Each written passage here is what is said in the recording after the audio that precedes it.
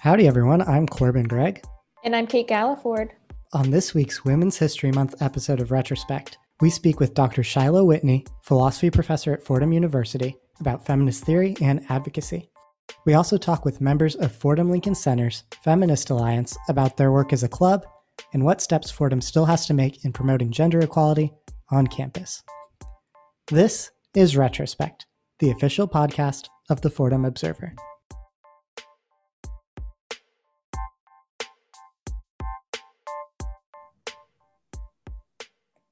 I'm joined now by members of the E-Board for Fordham Lincoln Center's Feminist Alliance. Thank you both for joining me. I really appreciate it. Yeah, of course. Happy to be here. So if we could just start off with the both of you introducing yourselves and maybe talking a little bit about what your position is on the E-Board, that would be fantastic. Sure. So I'm Gabrielle Eversaldo. I'm a sophomore, and I'm currently the president of Feminist Alliance. And I'm Katrina. I'm a junior at FCLC, and I'm treasurer of Feminist Alliance.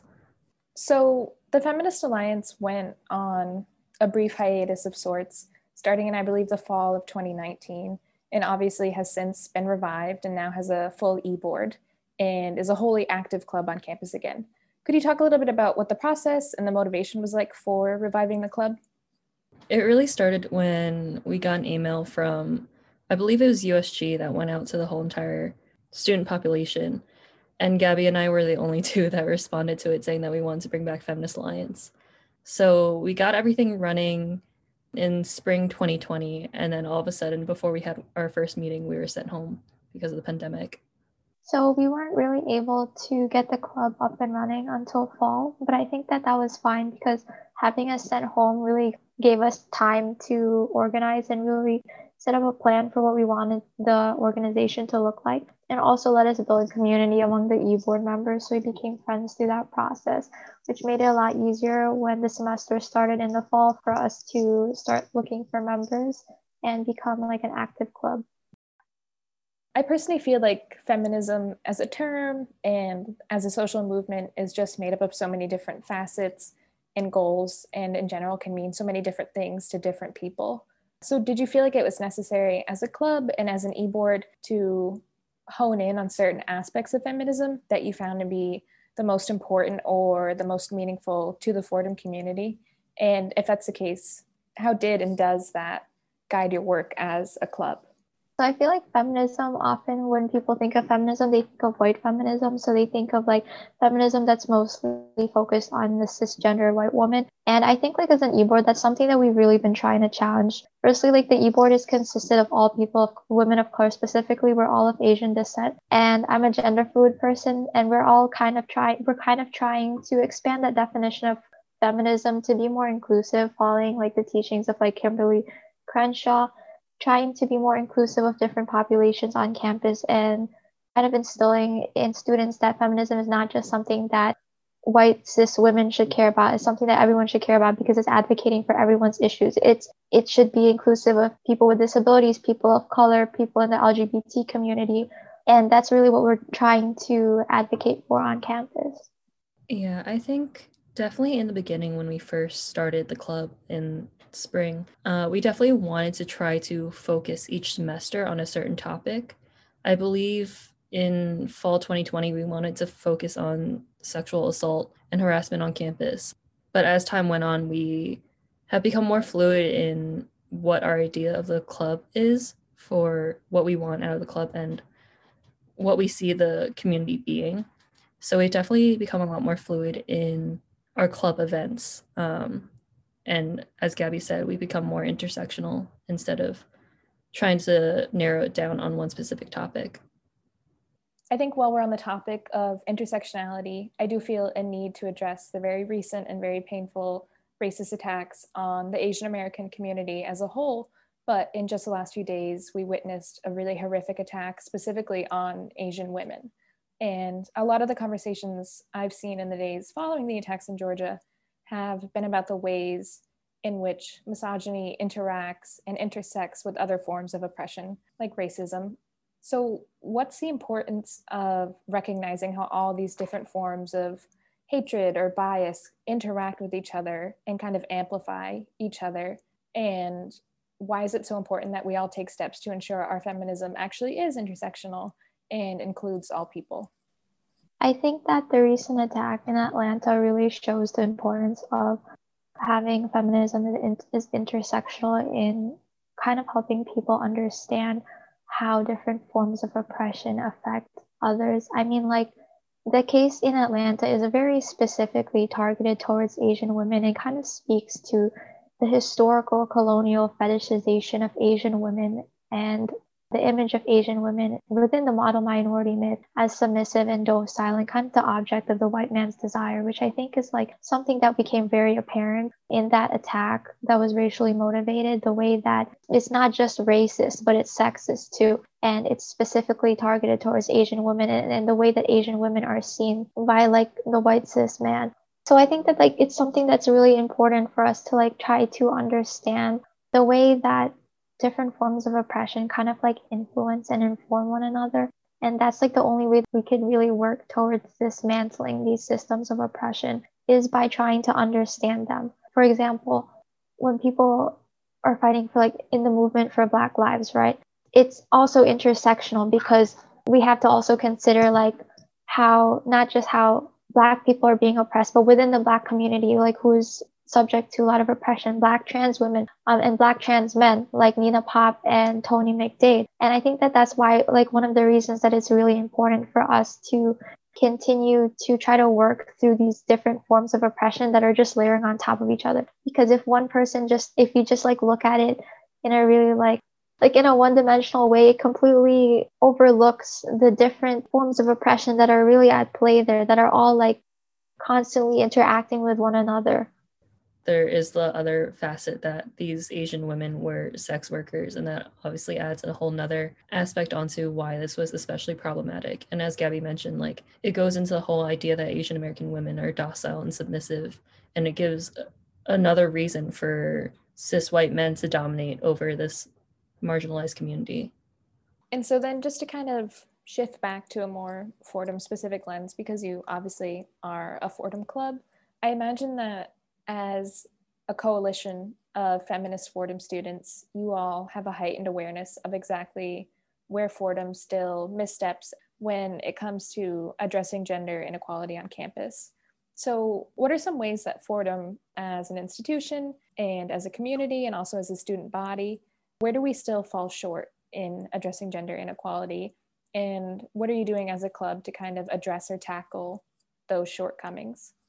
For one, I think that as a community, including faculty and students alike, we could put a lot more effort into respecting people's pronouns. Like, I have a few friends that have come forward and said they put their pronouns like in their name on Zoom and teachers still misgender them or students misgender them. And there's really nothing that's done about it, or people are dead named. I think in the dean's list, one of my friends' friends was dead named, which is like, it's just not something that people should have to experience, especially after you come out with your name and your pronouns. It's just not something that people should constantly continue to have to like correct you on. And something that we do within the club is we try to encourage people to put their pronouns in their name and introduce themselves with their pronouns if they're comfortable introducing themselves with their pronouns. Because that's another thing that I noticed too, is like everyone's coming, I think, from a different place with like understanding their own gender identity. And I think that's something too that's is kind of like can be a pressure on people to like force someone to like state their pronouns, or like it kind of puts people in that position, you know, if you're not like 100% certain like what pronouns you'd like to be called by, when you like ask someone instantly like their pronouns, they're put in that situation where they have to either lie about their pronouns that they feel comfortable with, or like come out when they're not ready to. So something that I always try to do, or like that we as an e-board try to do, is when we ask people for their pronouns, we always tell them that it's optional for them to tell us their pronouns, just in case anyone like doesn't want to tell us their pronouns or isn't sure if their pronouns yet, because that's completely fine too. So that's like one thing that I noticed, or that we're trying to work on. Yeah, I think it's especially disrespectful, since we've transitioned onto a virtual learning platform, that people are still misgendering others when their pronouns are right in their name. But in terms of other aspects of Fordham that fall short when it comes to gender inequality, there definitely is the issue of birth control, and even the mention of it within Fordham that is just so taboo. And hand in hand with that, gender neutral bathrooms and the sexist and homophobic guest policy are definitely things that come to mind when we think about the shortcomings of Fordham. We, as a club, haven't really discussed that yet, but we would be open to talking about it more in the future if club members are interested. Fordham needs to do better in terms of those aspects, especially since we've been pushing back on it for so long. What sort of programming can we expect from the Feminist Alliance in the future? Do you have anything specific lined up for Women's History Month? Or if you'd like to talk about like when your general meeting schedule is, that sort of thing? We meet bi-weekly on Wednesdays at 5:30 p.m. Yeah, so in terms of looking forward to the future, we are planning on doing a Jeopardy night about feminist trivia. Our schedule keeps getting a little messed up because of midterms and everything. We've been trying to be very accommodating in terms of that. But we were planning on doing a trivia night soon about feminist history. And then we are looking to do a collaboration with Active Minds regarding the mental health of AAPI community during the recent rise in hate crimes. Thank you both so much for coming on. It was really fantastic being able to talk with you, and I especially appreciate your openness with me and your willingness to tackle some really difficult topics tonight. So I appreciate it so much. Thank you. Thank you for having us. Thank you. Up next, I speak with Dr. Shiloh Whitney about feminist theory, advocacy, and the way we should think about women's rights and the women's movement in the context of Women's History Month.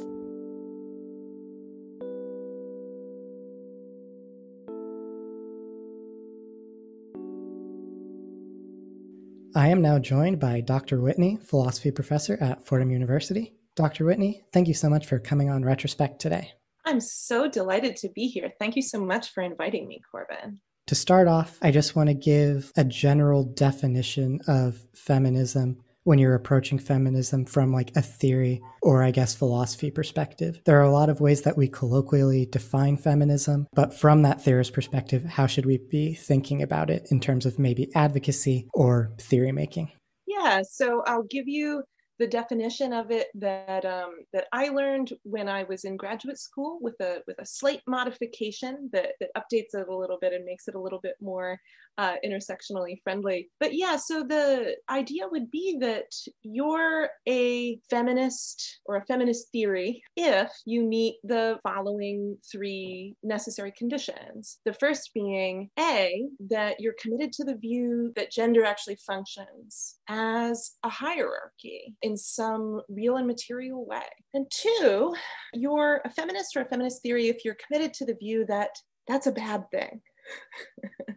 You might be committed to the view that gender functions as a power difference, but be perfectly fine with that, in which case you're not a feminist or a feminist theory. And three, in order to be a feminist or a feminist theory, you have to be committed to the view that it's possible to do something about that. That it's not inevitable, that it is contingent rather than necessary, that it's susceptible to change, that it's amenable to change. And you can imagine, you could be committed to the first two and not the third, right? You could think, yeah, gender functions as a power difference, and that's bad, but hey, there's nothing we can do about it. Just live with it. So yeah, in order to be a feminist or a feminist theory, if we're sort of breaking that down in a philosophical way, those are the three, necessary conditions I would give you. And I would think that if you meet those necessary conditions, that's sufficient for being a feminist from that theoretical perspective. So when we think about the first aspect of that, right, if we break down and say gender functions as that power difference, right, there's sometimes some people could say that we outwardly express support for women's rights or celebrate something like Women's History Month, like right now, that there is less of a reason to either focus on advocacy because maybe that power difference is not functioning in the way that feminist theory would say it is. Can you talk about some of the ways that feminist theorists conceive of the contemporary state of either women's rights or oppressions or equality in that world where we seem to outwardly express those kinds of views or support for women's rights? Yeah, so most people are explicitly committed to egalitarianism about gender. In lots of contemporary North American contexts, it's seen as gauche or sort of outdated outdated or old-fashioned to be explicitly committed to the view that gender is a hierarchy, at least when it comes to the gender binary, masculinity and femininity. People are not so willing to explicitly avow inegalitarian views about that.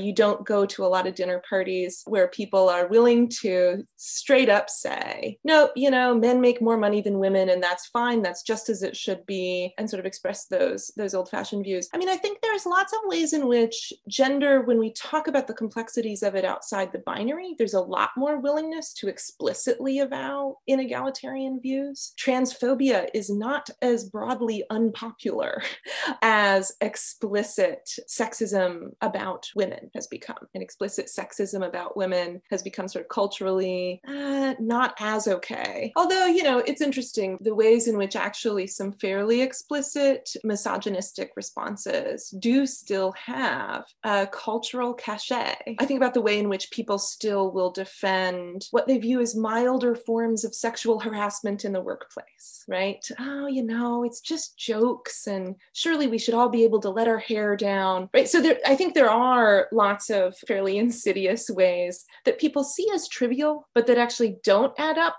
to no amount of injury or damage, that actually do add up to the broader sort of trivialization of women in the workplace, and sort of not taking women seriously as professionals, and kind of creating hostile environments that harm our career prospects, right? Like those little things aren't so little when they add up and become a broader environment. And, and as I said, I think there are ways in which that gender difference functions as a hierarchy beyond just thinking within the binary, that are quite serious and damaging, even at the level of creating an environment where like transphobic violence is even acceptable and sort of tolerated in ways that I think, even when I don't find it surprising because I know that our world is a transphobic one, that I still find really shocking. I think there are lots of ways in which we live in this odd environment. There are lots of people who avow explicitly egalitarian views, but then about gender, but then we as a society are not living up to those in all sorts of ways. I think one of the things that is complicated, even when we think about the people who avow explicitly egalitarian views, one of the ways that we as a society are not living up to that, even in a world that explicitly affirms equality, that affirms even feminism to some extent, there still can be active misogyny in those environments.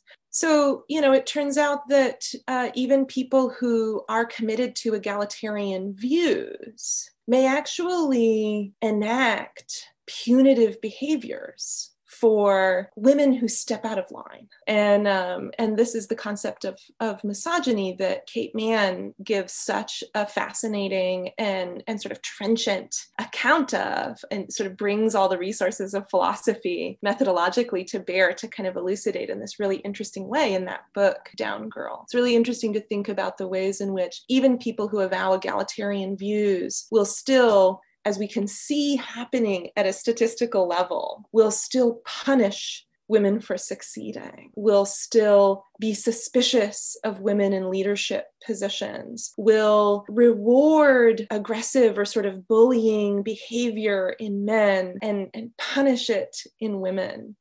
Kate Manne makes a really interesting case for the way that this sort of misogyny affected the outcome of the 2016 election, and plays a role in lots of our behavior as a society in ways that function at the level of implicit attitudes, right? That function at the level of sort of unconscious biases, even in people who have genuine and sincere commitments to egalitarian beliefs. You kind of hinted at it a bit when you were talking about the experience of trans women or people who exist outside of like the gender binary. So how do theorists take into consideration the various experiences of women that result from like those differences in their identities? And what are some ways that theorists would say we overcome those differences or promote some level of equality or undoing of oppressions in that way, or otherwise acknowledging those differences and incorporate them into like a broader feminist advocacy?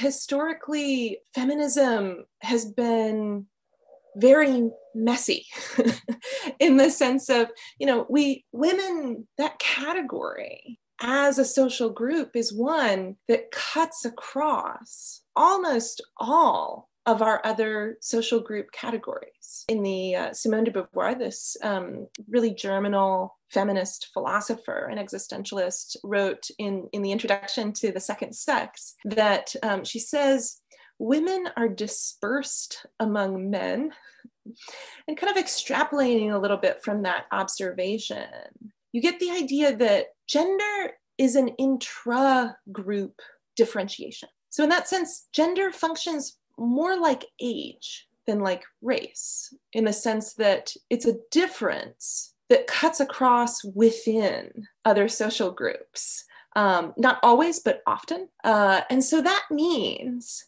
that there are often women on both sides of various different struggles for social, the labor movement, right? There are working class women, and then there are also very, very privileged and affluent upper class women. Similarly with race, there are women who are in marginalized racial groups. There are Black women, there are Indigenous women, there are Latinx women, there are Asian women. There are also white women. Women can be invested in different ways in these other sorts of struggles for social justice or against it.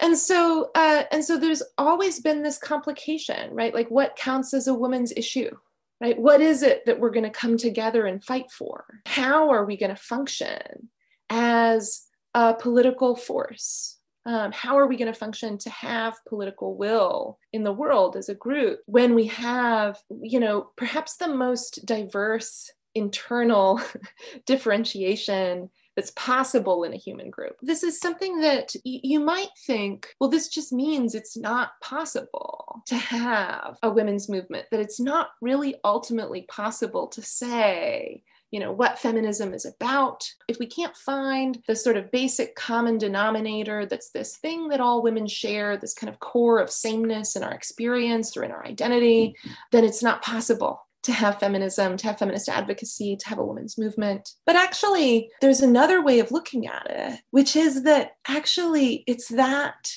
internal differentiation that is precisely our strength as a political body. That actually it's that internal diversity of women as a group that makes us a group who is capable of listening to each other and inhabiting those differences and affirming them, finding ways to come into solidarity with each other and function as the majority that we are. Right? This is the fascinating thing. Women are not an oppressed minority, right? We're a subjugated majority. And we have this difficulty that we're constantly being divided against each other through all of the other sorts of axes of power difference that cut across us as a group. But that also means that it's possible for women to find a way to connect across those differences and come together, right, to bring the numbers to bear to support marginalized people. So, the point that I'm making is basically the point that Audre Lorde makes in her speech on women redefining difference. And I think that in the history of women's movements and women's activism, when there is almost any of these big movements that have made real progress and change in the world, the labor movement,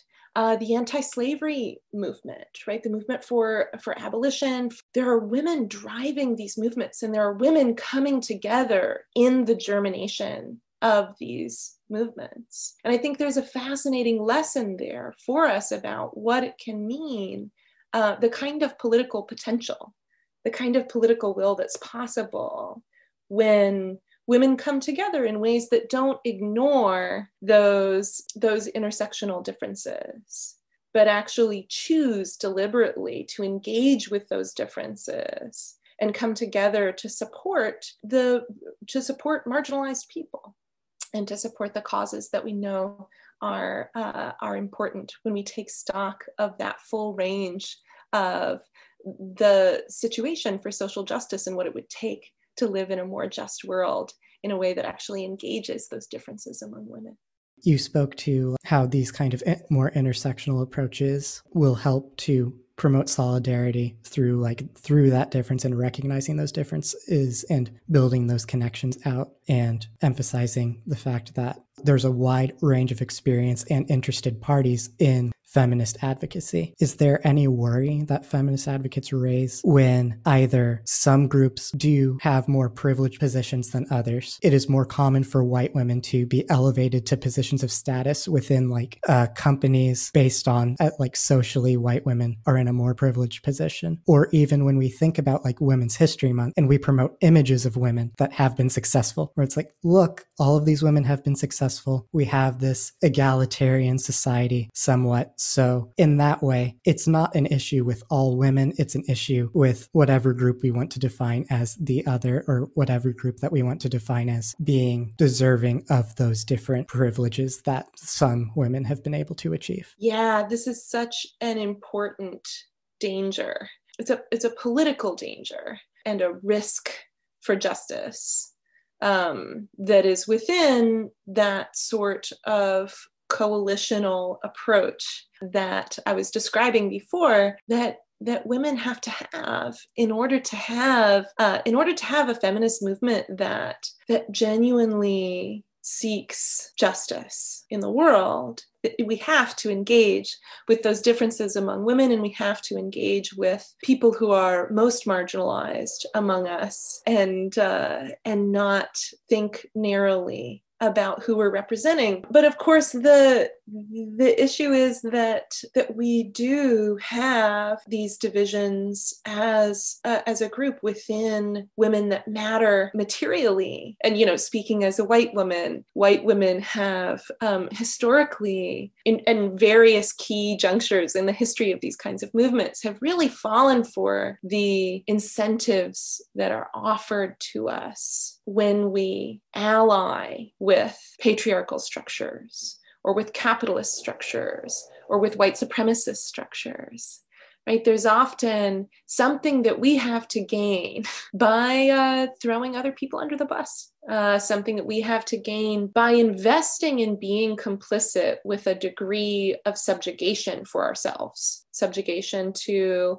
patriarchal kinship structures, to capitalist socioeconomic structures. And we have something to gain usually in those contexts because of white supremacy, because we get to ally ourselves with the most powerfully positioned men around. And to the extent that we do that, to the extent that we're complicit with those things, even though we don't get everything either in that, we get a bit more. And we lose a bit less. And so, yeah, this is historically a huge issue. And it's part of the reason why I think it's really important for white women in particular to listen to women of color in the context that we're a part of, to listen to trans women, to think about the way that we're positioned in the world, not just as women, but to think about the way we're positioned in structures of race, to understand that the power difference that affects us is not only gender. The power difference that we're positioned in is also racial, is also socioeconomic, and to have a certain amount of humility and a certain amount of robustness around our ability to hear criticism and to think about what it means to do our part in that struggle. I also think about another Audre Lorde piece in this. So Audre Lorde writes this piece that lots of people have come across called The Uses of Anger, Women Responding to Racism. And it's a really interesting piece for thinking through what it might mean for women to listen to each other, even when there are conflicts among us, right? What does it mean as a white woman to be in a feminist context listening to anger being expressed from women who are in a different kind of position than I am as a white woman, even when I am the target of that anger? And what does it mean to take that seriously and not get defensive and not get all up in my white fragility about that, and to actually value that, as Lorde says, as a source of knowledge, as a source of information, as a source of clarity,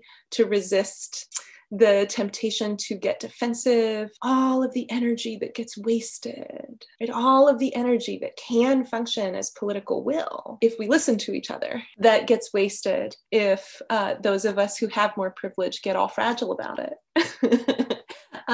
When we're sort of being called out on something. What would it mean to have a feminist movement that gives each other grace about these things and is determined to have the conversations that we need to have to really come together to work for justice in our world? And I think, yeah, that's going to require different things of a white woman like me, of a cis woman like me, than it's going to require of a trans woman, of a Black woman, of an Indigenous woman. And so that's a key feature of how that coalitional movement would have to function. If you have any more final thoughts or more general thoughts about feminist advocacy or the state of feminist practice currently? I would just say that I've been honestly really moved by how earnestly and sincerely I have seen especially young people, my students, but also, it has extended intergenerationally too. I have been really impressed at how earnestly and sincerely I have seen in the last few years, people take seriously the idea that gender does function as a power difference in our world, and that is a bad thing. And that maybe there are things we can do about it. I feel like I see potential for real political will there. That's exciting to me. When I first started teaching as a university professor, I would often encounter the view that sort of, sexism, it's kind of over. We've sort of taken care of that. What more is there to do? I haven't encountered that view in, 4 years, 3 or 4 years, I'd say. And I think that's really interesting. I see a lot of really thoughtful and attentive consideration to, how does gender function as a power difference in my world? How could we be engaging with that differently? And so I just want to say that I'm excited about that. And that for people who have started to think like that, who maybe haven't before, I want to celebrate that and encourage that.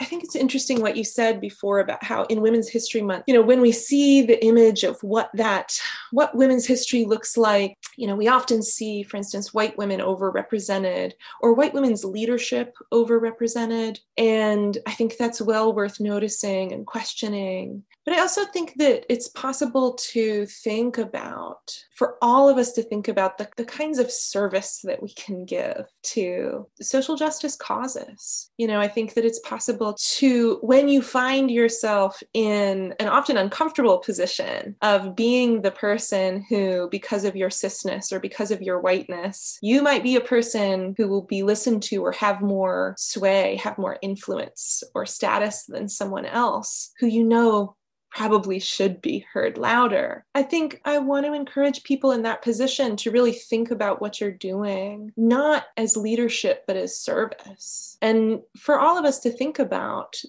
what are the gifts that we can give, right? What is the service that we can offer to a broader coalitional movement that works to represent the most marginalized people among us? And I see people thinking that way more now than I have before too. And I want to celebrate that. And I want to say more of that. Do more of that. That's excellent. Well, Dr. Whitney, thank you so much for coming on Retro today. It was great to get this more theory-based perspective and idea of feminist advocacy that I think is really important to also talk about in Women's History Month, rather than just, like we spoke about before, that outward celebration kind of tone that I think a lot of people will take with it. So thank you so much for coming on today and helping give that perspective. Thank you so much for having me. I'm honored and delighted to be here. This has been Retrospect. Special thanks to Dr. Whitney, Gabby Abrazaldo, and Katrina Shea for coming on the show today. As always, I'm Kate Galliford. And I'm Corbin Gregg. Take care, stay healthy, and we'll be back again next week.